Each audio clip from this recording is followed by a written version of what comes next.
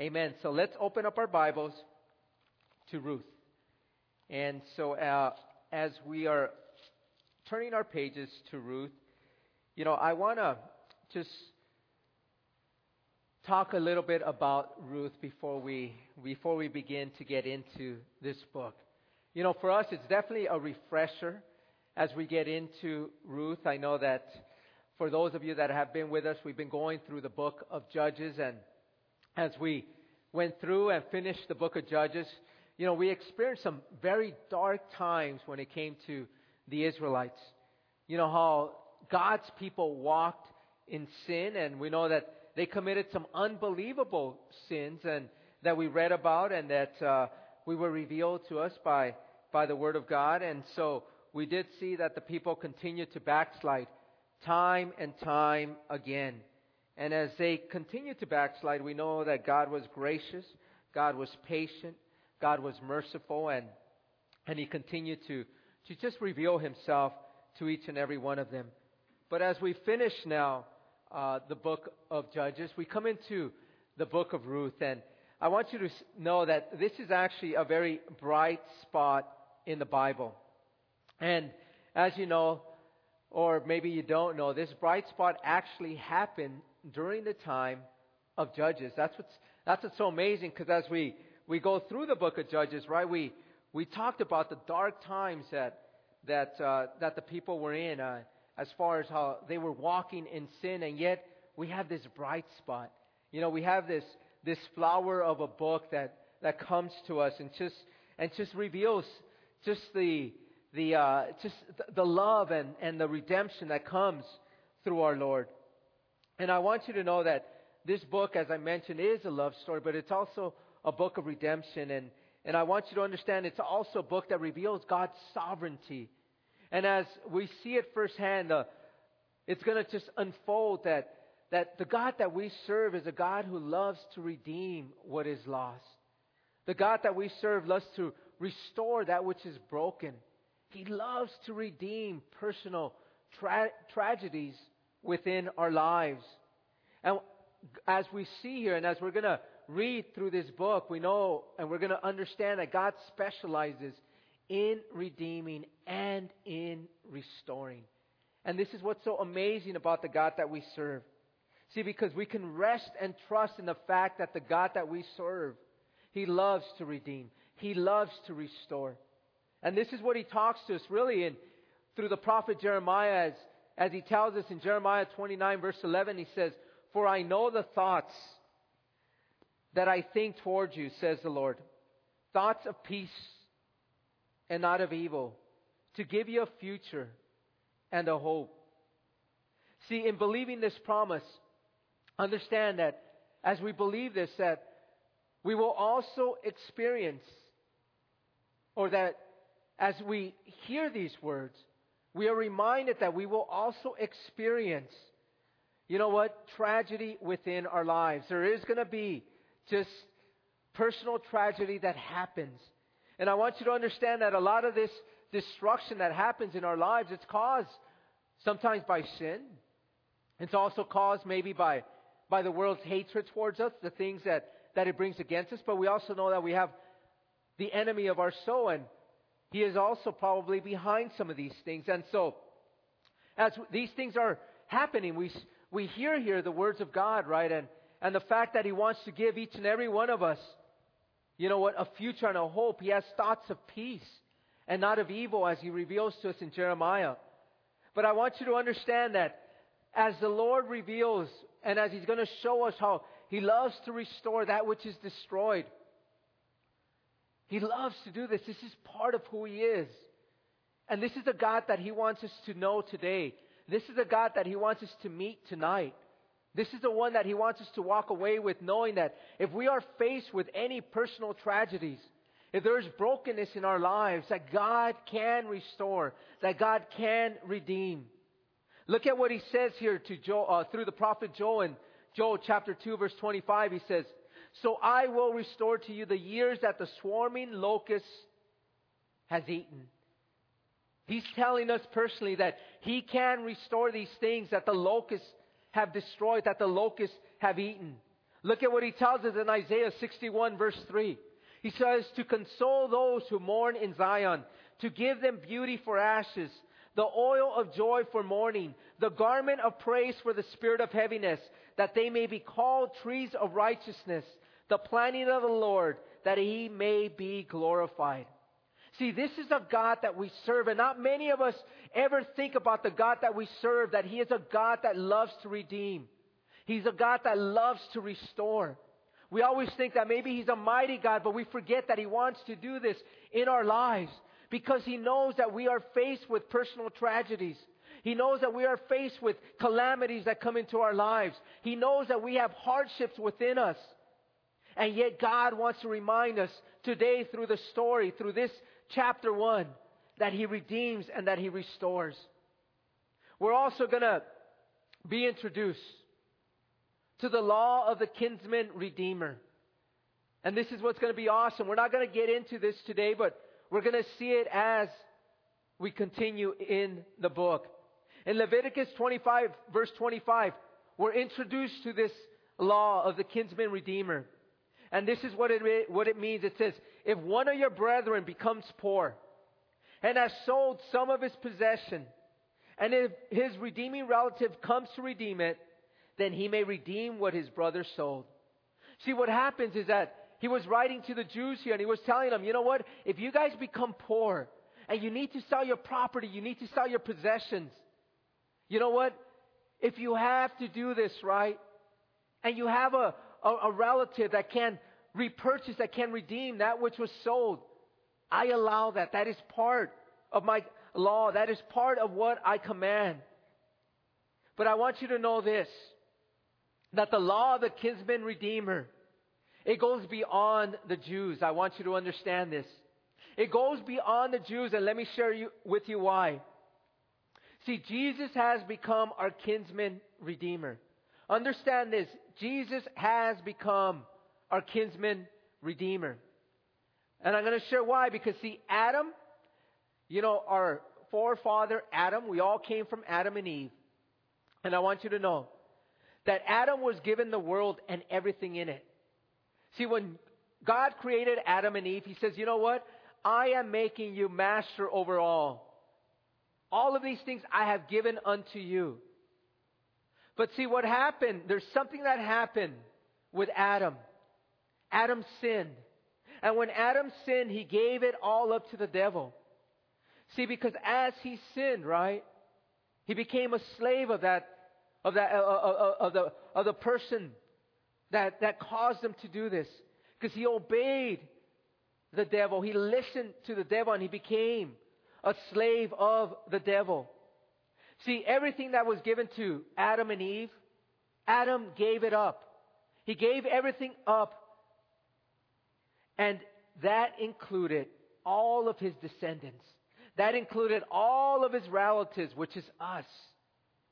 See, we were sold into slavery because of the sin that Adam committed.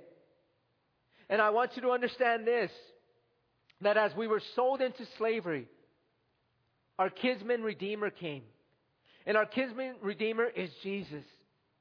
See, He is our closest relative. And I want you to know, when He came as a man, He came to redeem that which was lost, that which was sold into slavery. And He came as our closest relative, and He redeemed the earth. And the shedding of His blood was the price that He paid. And as we understand this is the price of redemption. The blood that He gave. This is the price that He paid. And I want you to know that this price that was paid, though it was paid, Jesus hasn't taken possession. I want you to know that there is a time when Jesus Christ will take complete possession of the earth and everything in it, and those that are His, which is us. And this will occur in His second coming. And this begins when the Great Tribulation begins. And this occurs after the rapture of the church. But as we go back to the book of Ruth, as we examine the book of Ruth, I want you to know that there are only two books in the Bible. named after a woman. The first one is Ruth, and the second one is Esther. Yes, Esther is the second book that is named after a woman. As far as the author of the book of Ruth, I want you to know this. No one is for certain who wrote the book of Ruth. Jewish tradition states that it is Samuel, the prophet Samuel, the one that anointed King Saul and King David as king over Israel. And they say this because when you look at the final verse here in the book of Ruth, in chapter 4, it talks about David's reign. It mentions his lineage and it mentions David. And so many people attribute this to Samuel as he lived during the time of David's reign. There are some that believe that it would have been written during the time of Solomon. And this would have been after David's reign. But I want you to know this. It really doesn't matter who wrote it. The fact is that we have this beautiful story of love and of redemption. And this is this wonderful work that God does in the lives of His children. This is what we're going to partake in. This is what we're going to feast in. This is what you and I are going to chew in for the next month to month and a half. We're going to partake in this beautiful work that God does. And so with this, why don't we begin to read all of chapter 1, and what we'll do after that is we'll expound on the verses, and the Lord will allow the Lord just to speak to us on the various points that He has for us today.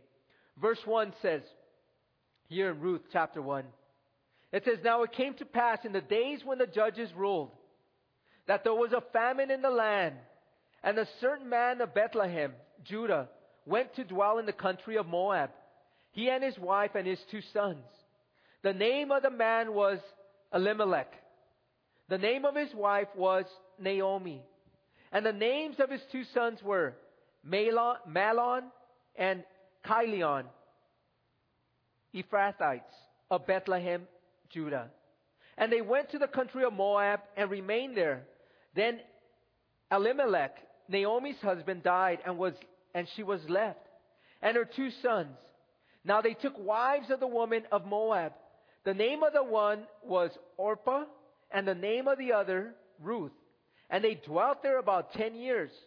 Then both Mahlon and Chilion also died. So the woman survived her 2 sons and her husband. Then she arose with her daughters-in-law, that she might return from the country of Moab. For she had heard in the country of Moab that the Lord had visited His people by giving them bread. Therefore she went out from the place where she was, and her 2 daughters-in-law with her. And they went on the way to return to the land of Judah.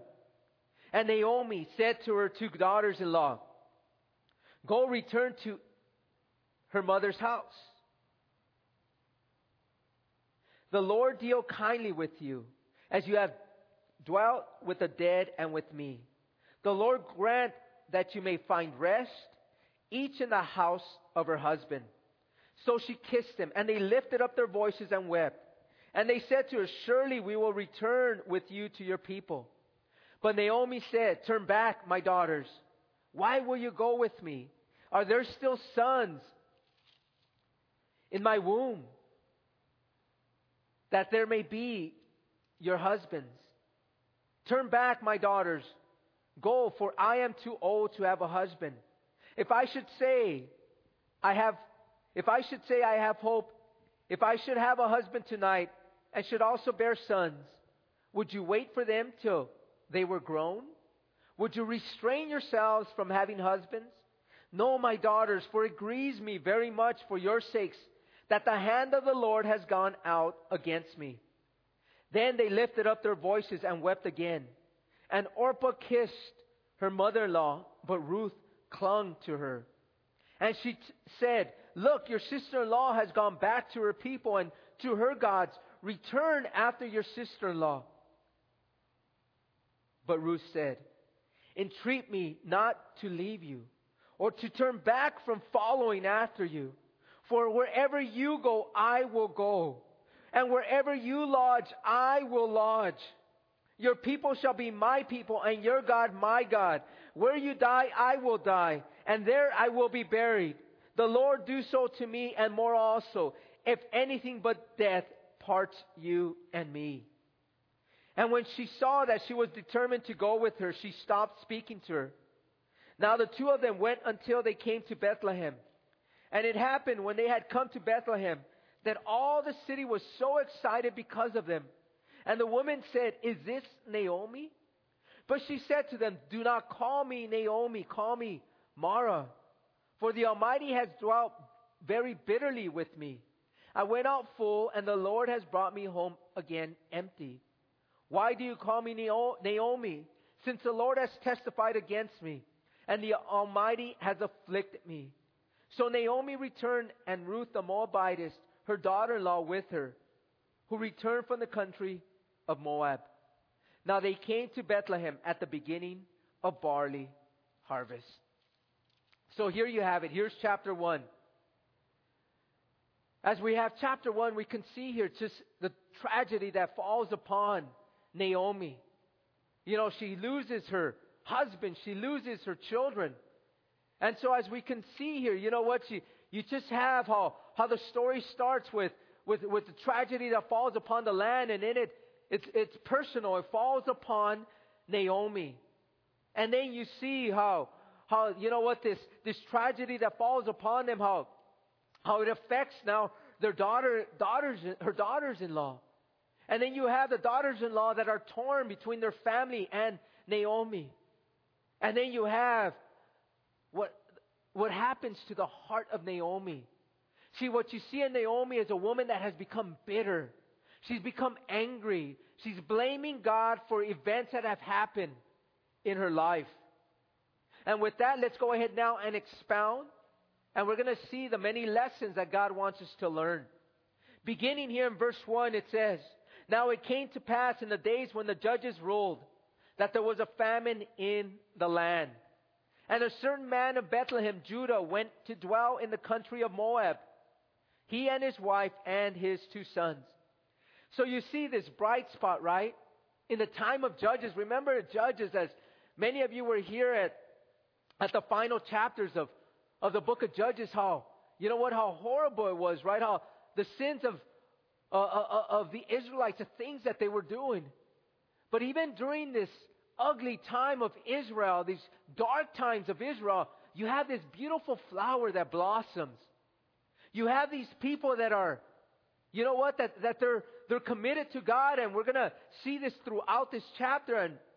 And so you have here this famine, as it says there, that hit the land, right? And we know that it caused a certain man of Bethlehem. It caused a certain man of Bethlehem to take his family from Judah. I want you to understand about famines. Remember, this is a dark time during the history of Israel, during the time of Judges. And so God has used a famine to bring judgment upon the land. And I want you to know this, that there's been famines that God has created during this time and after this time as judgment upon the land because of the sins of the people. I want you to think about this one, and as I was just meditating on this, thinking about this, you know what I began to think, and whether if this is from God or not, I don't know, but it's a possibility. When you look at the drought in California, is this a possible judgment from God upon this state? You see the sins of this state. Yes, there's believers here. And yes, we have the mercy of God upon this place. And yes, we're a part of it, just like Naomi, just like her husband, just like, you know what, her children that were believers. But yet they were a part of this, right? They weren't excluded from this judgment, though they are protected from it. But we know that we have to participate in this because of the sins of the land. The sins of California. Is this what's happening? Only God knows, but there's a possibility, and a very deep possibility.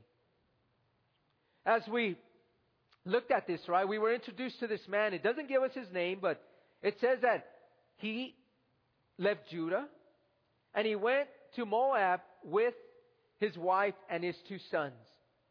When we think about this, right, why would Elimelech, which we'll know his name in the next verse, why did he choose Moab? You know what? We don't really have an answer as to why he chose Moab. Maybe in Moab, there wasn't a famine there, right? Because as Sylvia, if you could put up the map there, I know I was trying to find a map that showed some of these, but I want you to know where Moab is. You see where Reuben is on the left there of the screen, and right on top of it is Gad. At the southern point of Gad and right there where Reuben is, that's where Moab is. Okay? And that's where they went. So he left Judah, as you can see Judah there. He crossed over and went into Moab. And Moab does have a history. I want you to understand this. There's much to these people of Moab. And the only reason I give this to you is because, see, her sons married 2 women from Moab. And I'm going to share with you where the nation of Moab began. And it gives this to us in Genesis chapter 19, beginning in verse 34. It says here, "It happened on the next day that the firstborn said to the younger, 'Indeed, I lay with my father last night. Let us make him drink wine tonight also. And you go in and lie with him, that we may preserve the lineage of our father.' Then they made their father drink wine that night also. And the younger arose and lay with him. And he did not know when she lay down or when she arose. Thus both the daughters of Lot were with child by their father. The firstborn bore a son and called his name Moab. He is a father of the Moabites to this day. And the younger, she also bore a son and called his name Ben-Ami. He is the father of the people of Ammon to this day." So what we have here is, remember the destruction of Sodom and Gomorrah? The daughters of Lot lost their husbands there. And they decided to take matters into their own hands. They decided to get their father drunk. So drunk that he didn't even know what was going on. And they laid with him and they had sexual relations with him. And they had children. Each of them had a child. And one was Moab and the other one was Ben-Ami. And so as we see here, right, that these Moabites came from the daughters of Lot. And so, as you have this understanding, you can see that these people weren't Jews, okay? I want us to understand that these people were not of the people of God. They weren't from Abraham and the seed of Abraham. And so if we go into verse 2, it says, "The name of the man was Elimelech." Okay, that's his name. The husband of Naomi. The name of his wife was Naomi. And the names of his 2 sons were Mahlon and Chilion, Ephrathites of Bethlehem, Judah. And they went to the country of Moab and remained there. So we see here, right, we meet the husband, Elimelech. We meet Naomi. We meet her 2 sons, which were Mahlon and Chilion. And we know that they were in Judah. And so they went to the country of Moab, as it says there, because of the famine that hit Judah. And so let's keep reading. It says, "Then Elimelech, Naomi's husband, died, and she was left, and her 2 sons. Now they took wives of the women of Moab. The name of the one was Orpah, and the name of the other was Ruth. And they dwelt there about 10 years. Then both Mahlon and Chilion also died. So the woman survived her 2 sons and her husband." So what we have here is, as you can see, first the husband dies. The husband of Naomi dies. It doesn't tell us how he died. All we know is that he died. And so Naomi is left as a widow. And then it goes on to talk about her sons. her sons, again, that decided to take women from Moab who weren't Jews as their wives. Okay? And I want you to know this. When it comes to Moab, these were not forbidden by the Lord, but it wasn't God's plan for them. See, whenever God, when God spoke to His people, He told them Himself, He says, you know what? I do not want you to take any women that don't come from your own people. See, God knows what these unbelievers do, right? They have gods of their own. They have a different lifestyle, a different set of standards. And so what happens is that these can easily infiltrate, right? And they can easily move and sway the people of God away from God.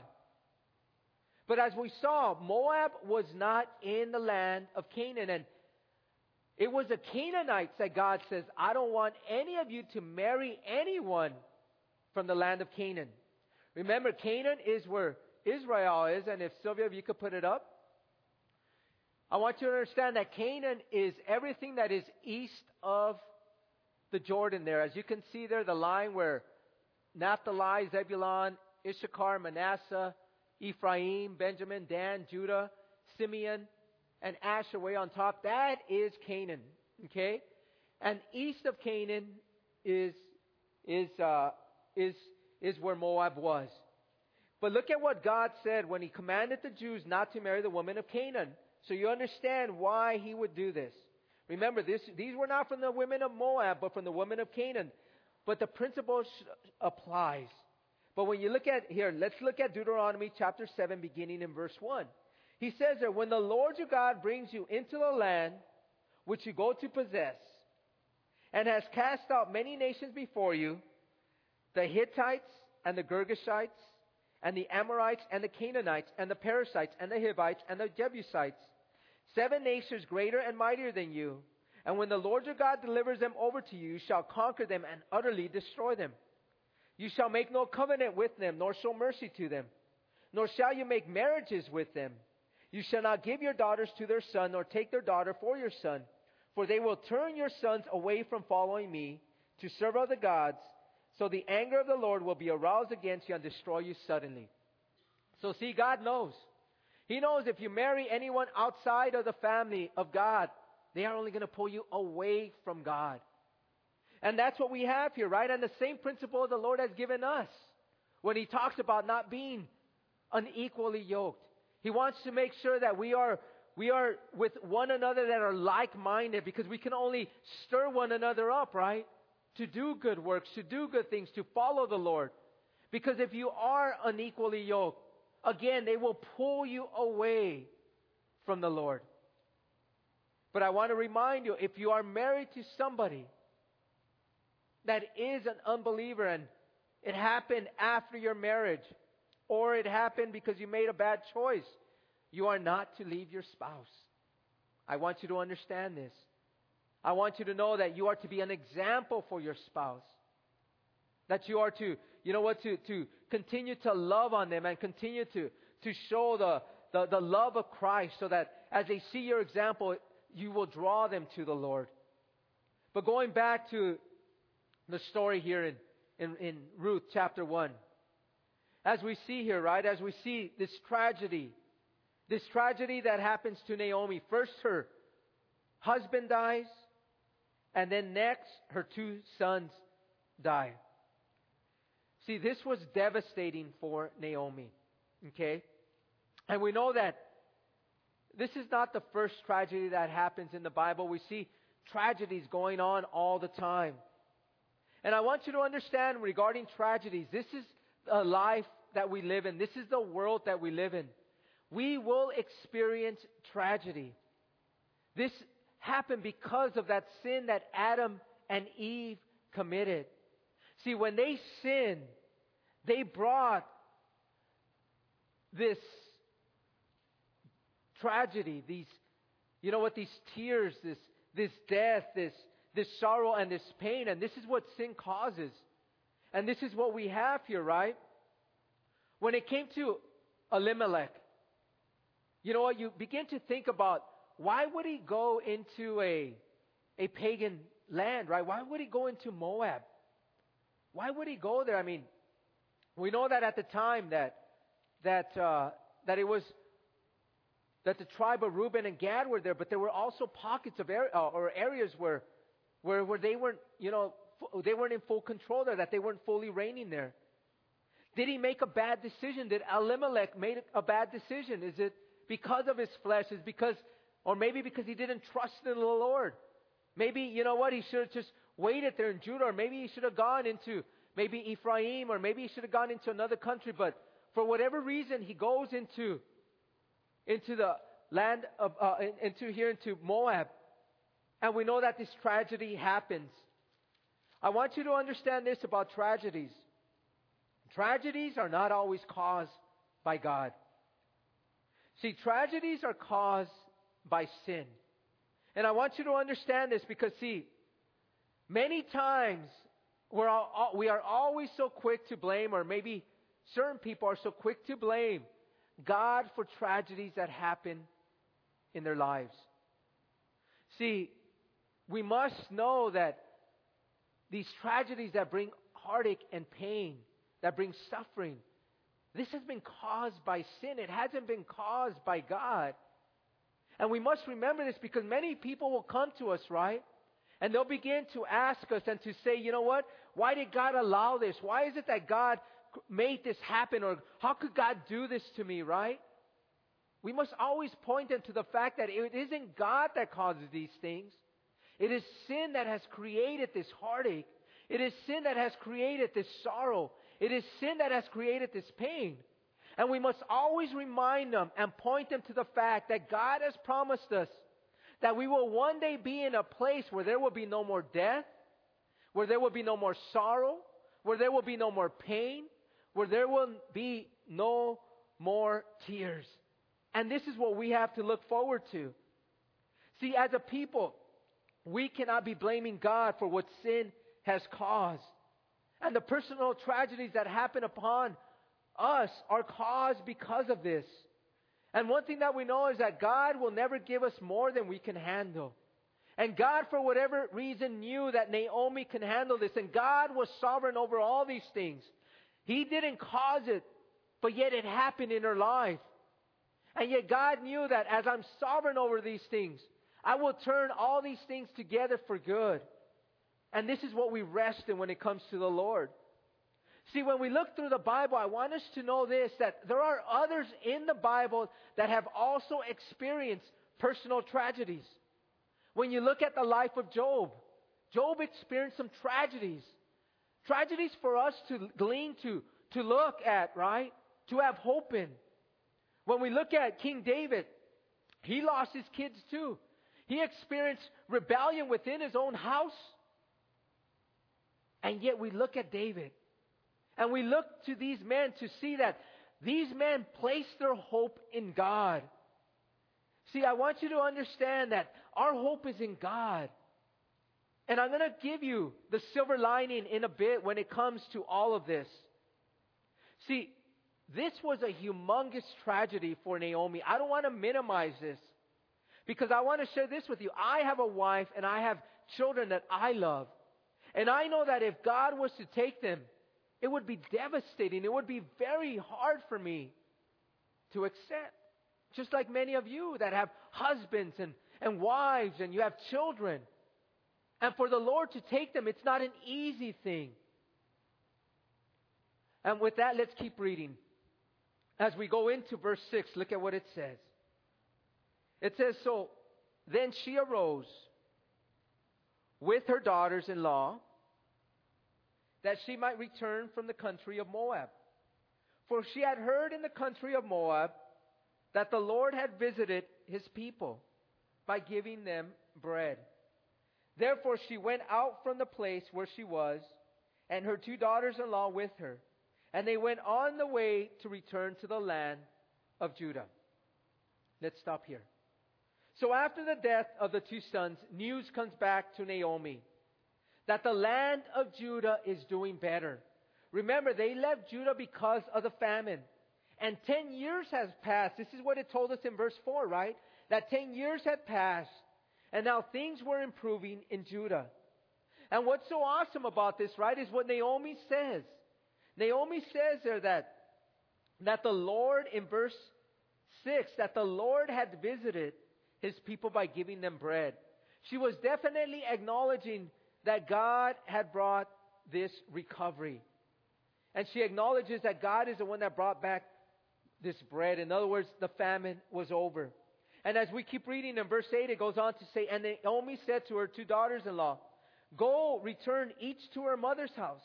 The Lord deal with you as you have dealt with me, with the dead and with me. The Lord grant that you may find rest, each in the house of her husband. I want you to know, it's telling us that they begin to go back to Judah.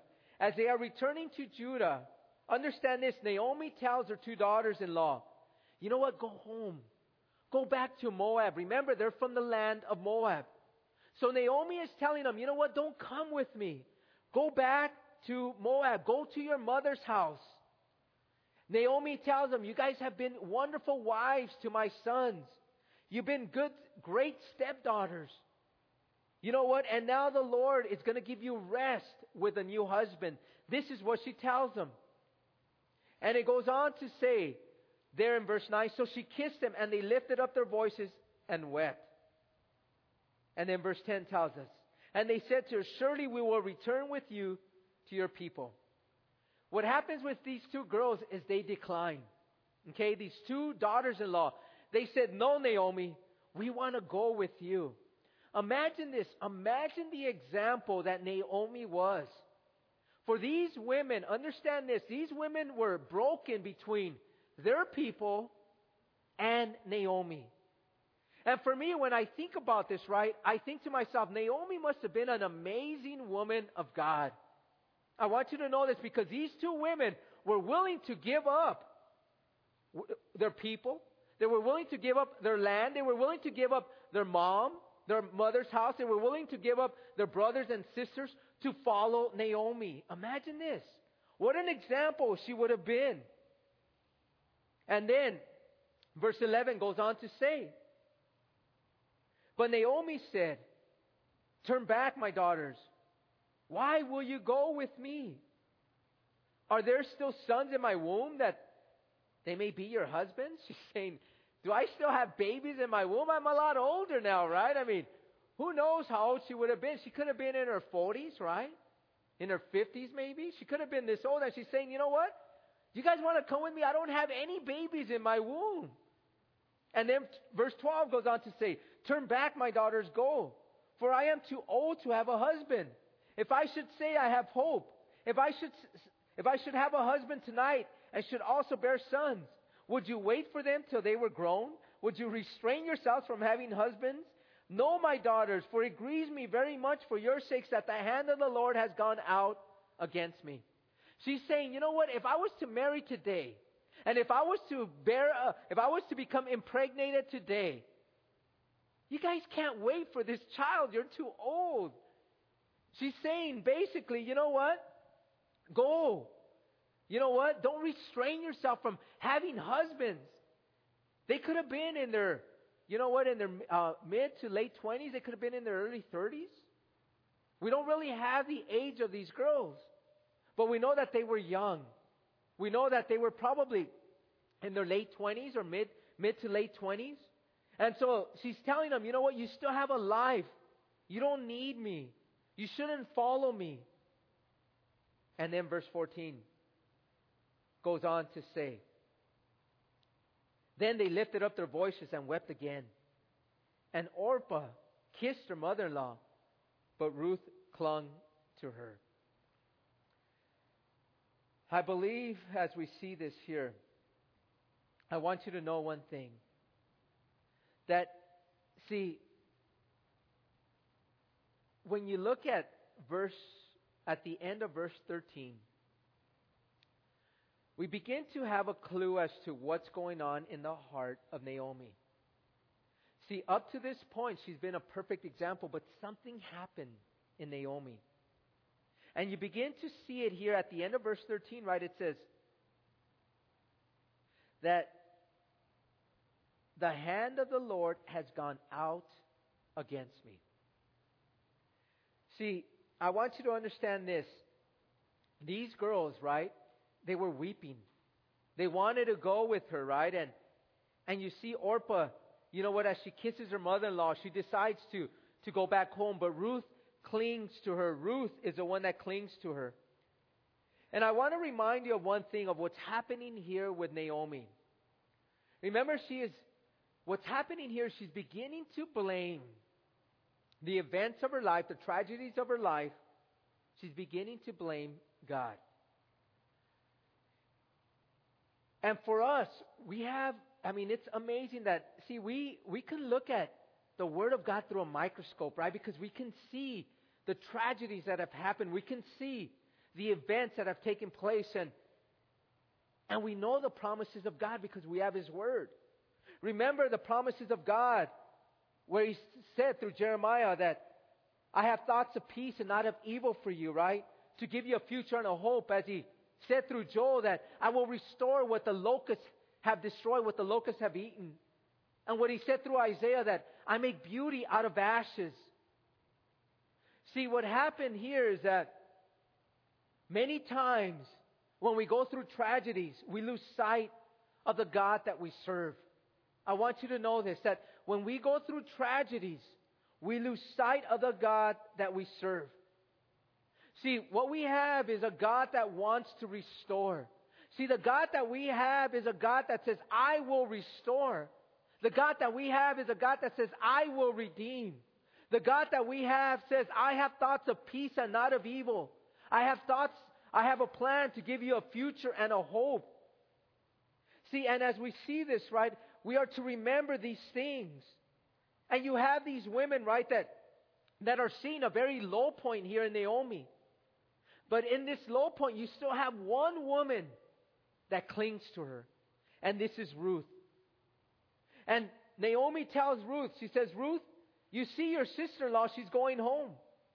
Here in verse 15, and she said, look, your sister-in-law has gone back to her people and to her gods. Return after your sister-in-law.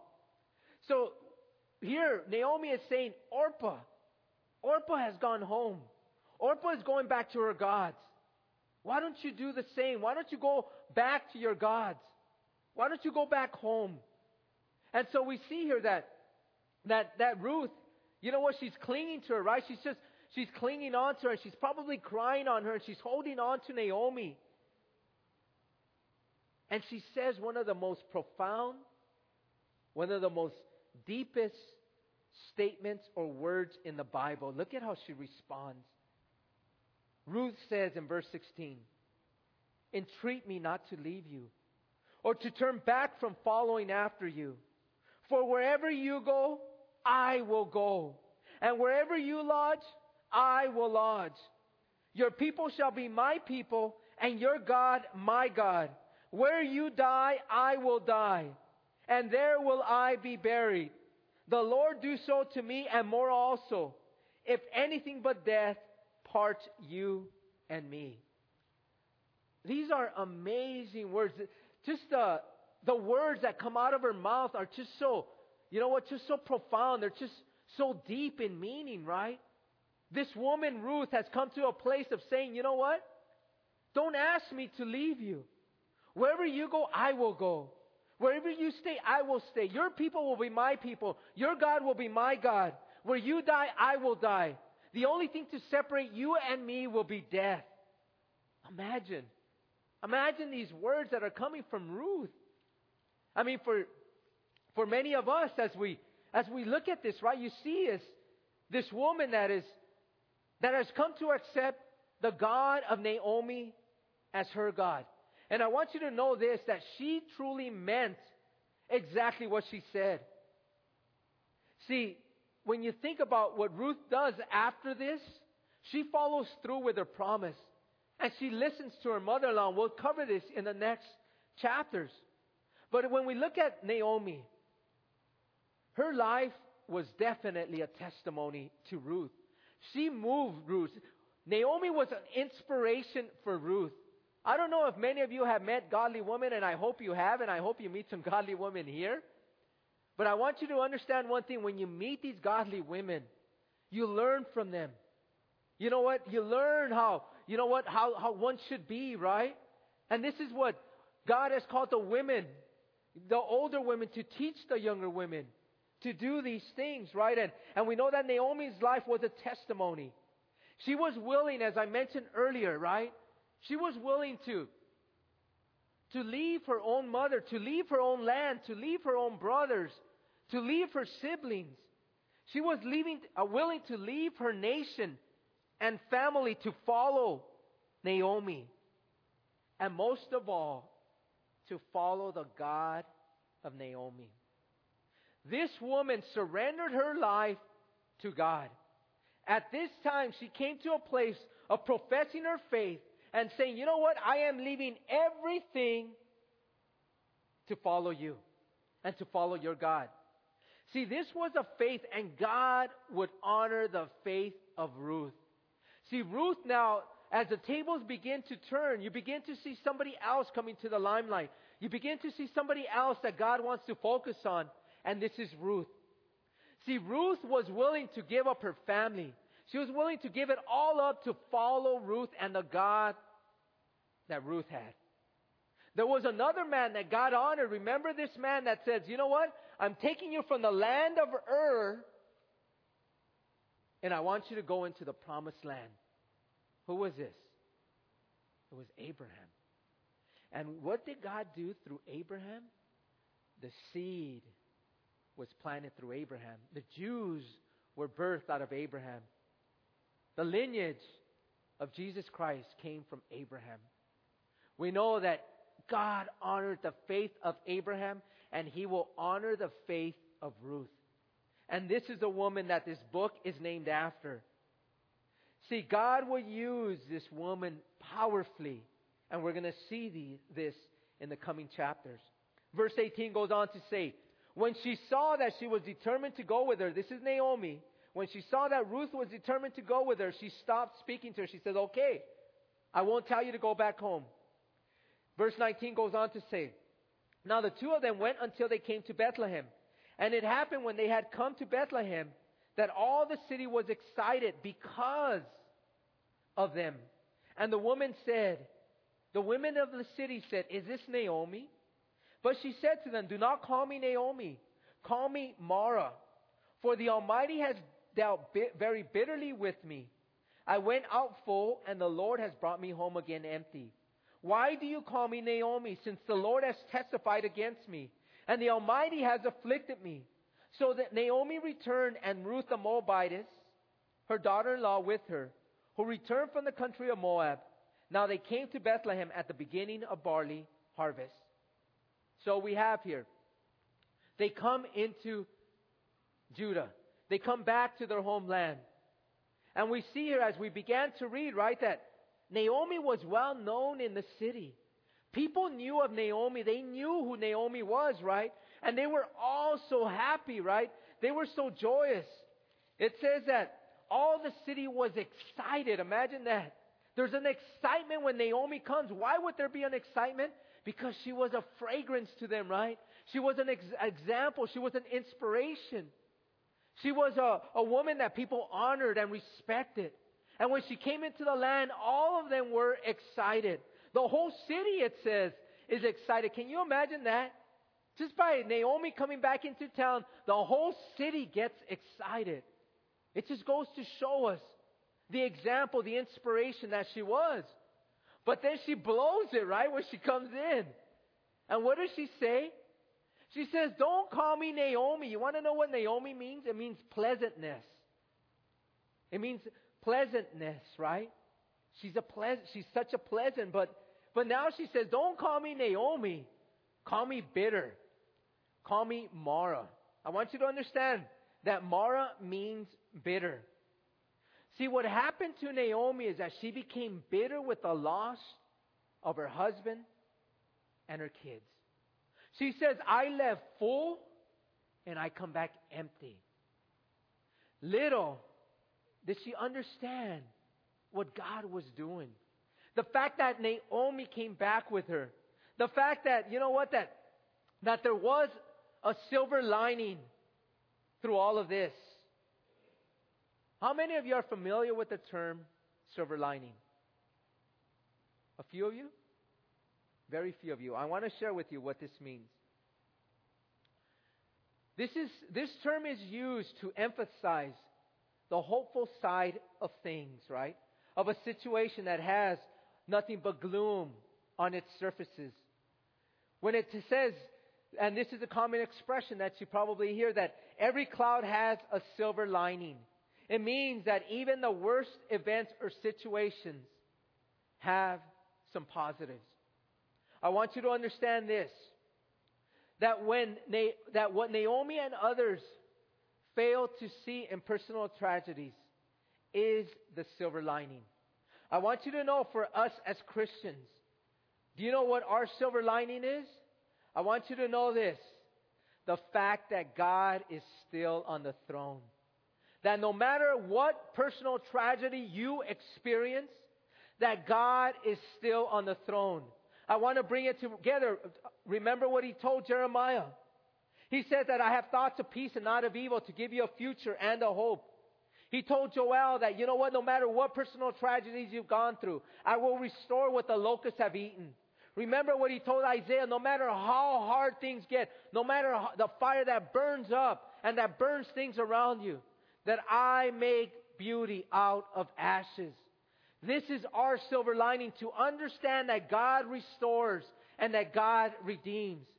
See, we forget this, right, when we're going through personal tragedies, that these things, that God is still on the throne. That we serve a God that has not left the throne. That we serve a God that is above all these things and is sovereign over all these things. And remember the promises that He gave us. That He has a future and a hope. Understand this, that God is saying, I have peace. I have thoughts of peace and not evil towards you. What the world has brought upon you, what your sin has brought upon you, what the devil has brought upon you, that's not from me. And I will restore and I will redeem. That no matter what's happening in your life, I am still on the throne, and you place your faith and your trust in me, and you will see what I can do. And this is what God is trying to say here. See, the fact that He's able to do this, we've seen this in times past. This isn't something that is new to God. And God gives us His Word, and He gives us examples of this. I want to share with you about Job. You remember Job when he faced his tragedies? What did he do when he faced his tragedies? Job fell on the ground and he worshiped God. And look at the words that Job said. Remember, Job his children were taken and his property was taken. And he fell on the ground and he worshiped God, and he said this, naked I came, naked I shall return.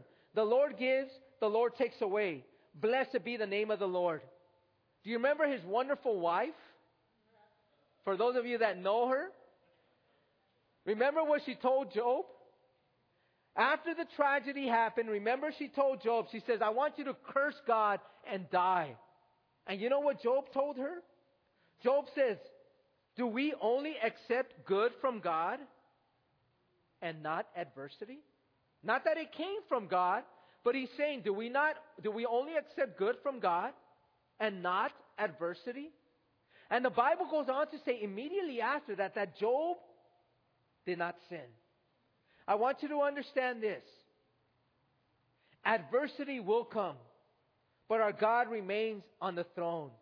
And He looks to redeem and to restore. And the reason I say that, because I'm going to give you what happened at the end of Job's life. After the adversity that was caused by Satan, look at what God does. And He tells us in Job 42 verse 10. Remember, we serve a God that redeems and a God that restores. And God wants you to know this part of Him. And He wants you to walk away knowing that, you know what, through your personal tragedies, this is what I do. Look at what He said to Job, or look at what happened to Job.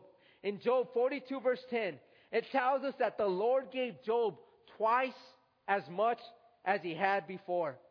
Look at what it says in verse 12 of Job 42.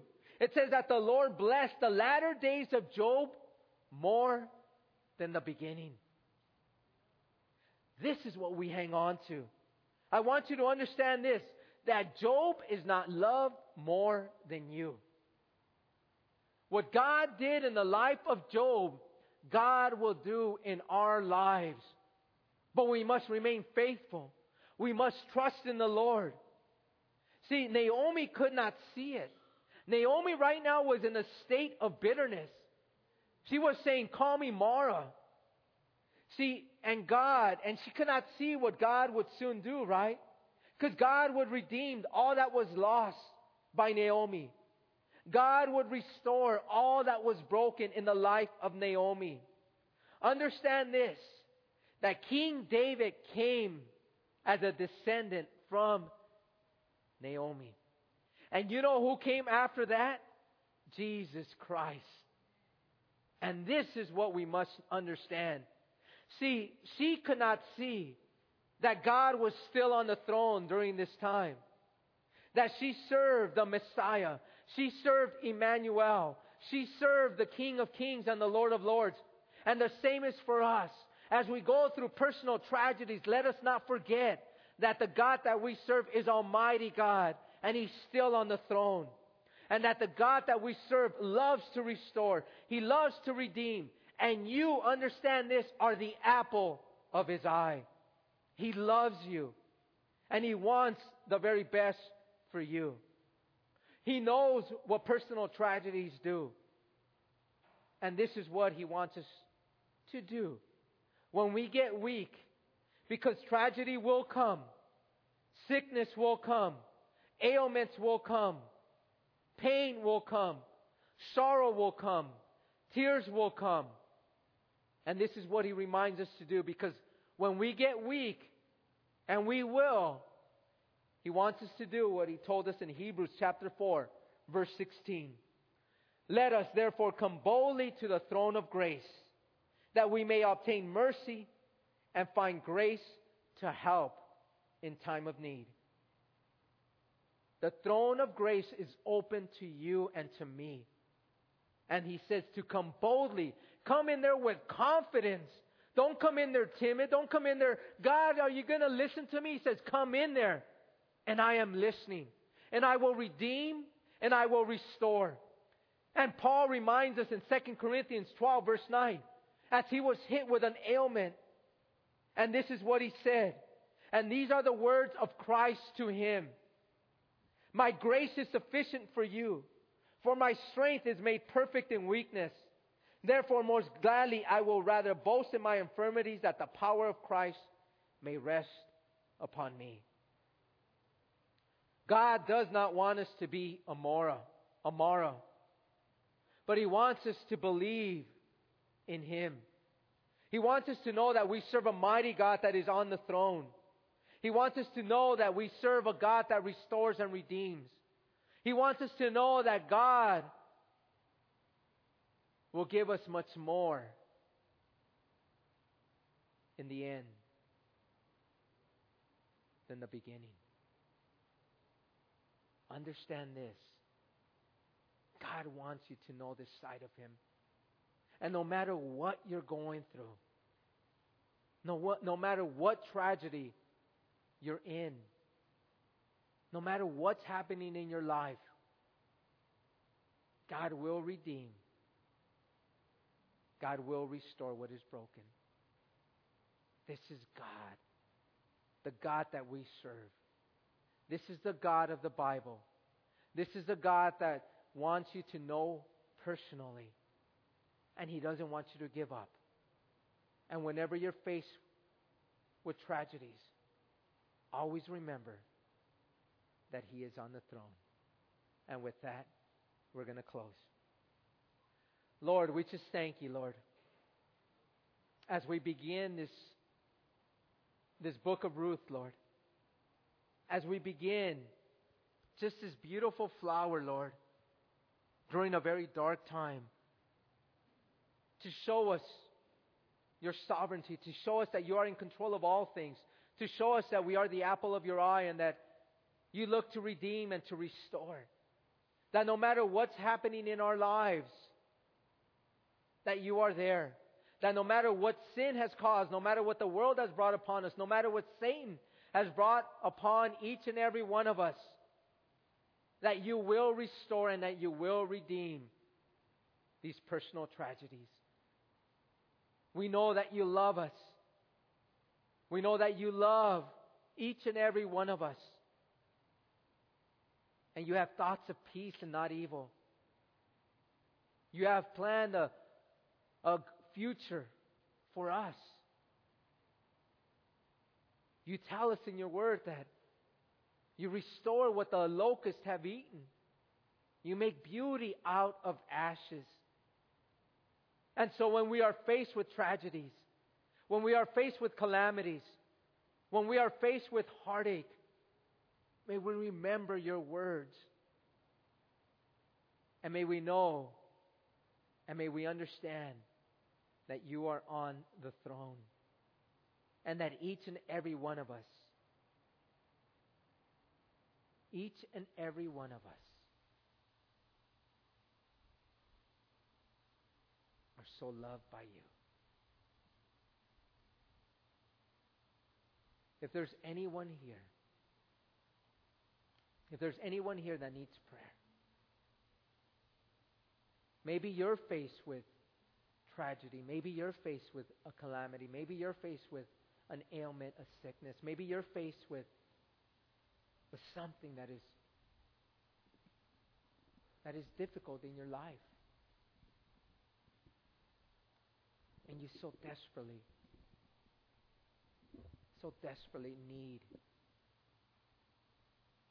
need to know and to understand that God is on the throne.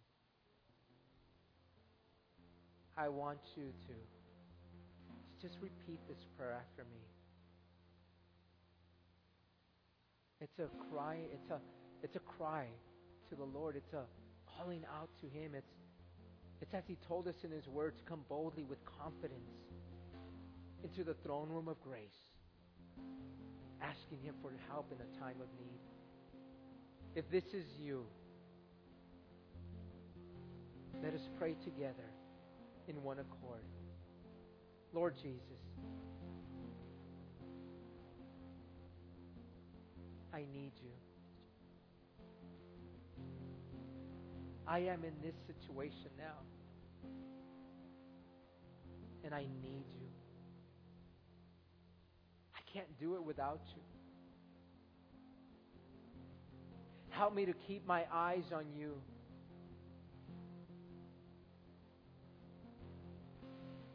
Help me to realize and to understand and to know in my heart that you are on the throne and that you work all things together for good for those that love you. Lord, I so want to believe, and I will believe, that you restore what the locusts have eaten. That you make beauty out of ashes. That you have a future and a hope for me. And that you will make the ending better than the beginning as I put my trust in you. I'm going to hold on to these words. I'm going to hold on to them by faith. I'm going to cling to you because you are my God and you never disappoint. And what you have promised, you are faithful to complete. I hold on to these promises and I hold on to you. In the mighty name of Jesus. Amen. Amen. God bless you all.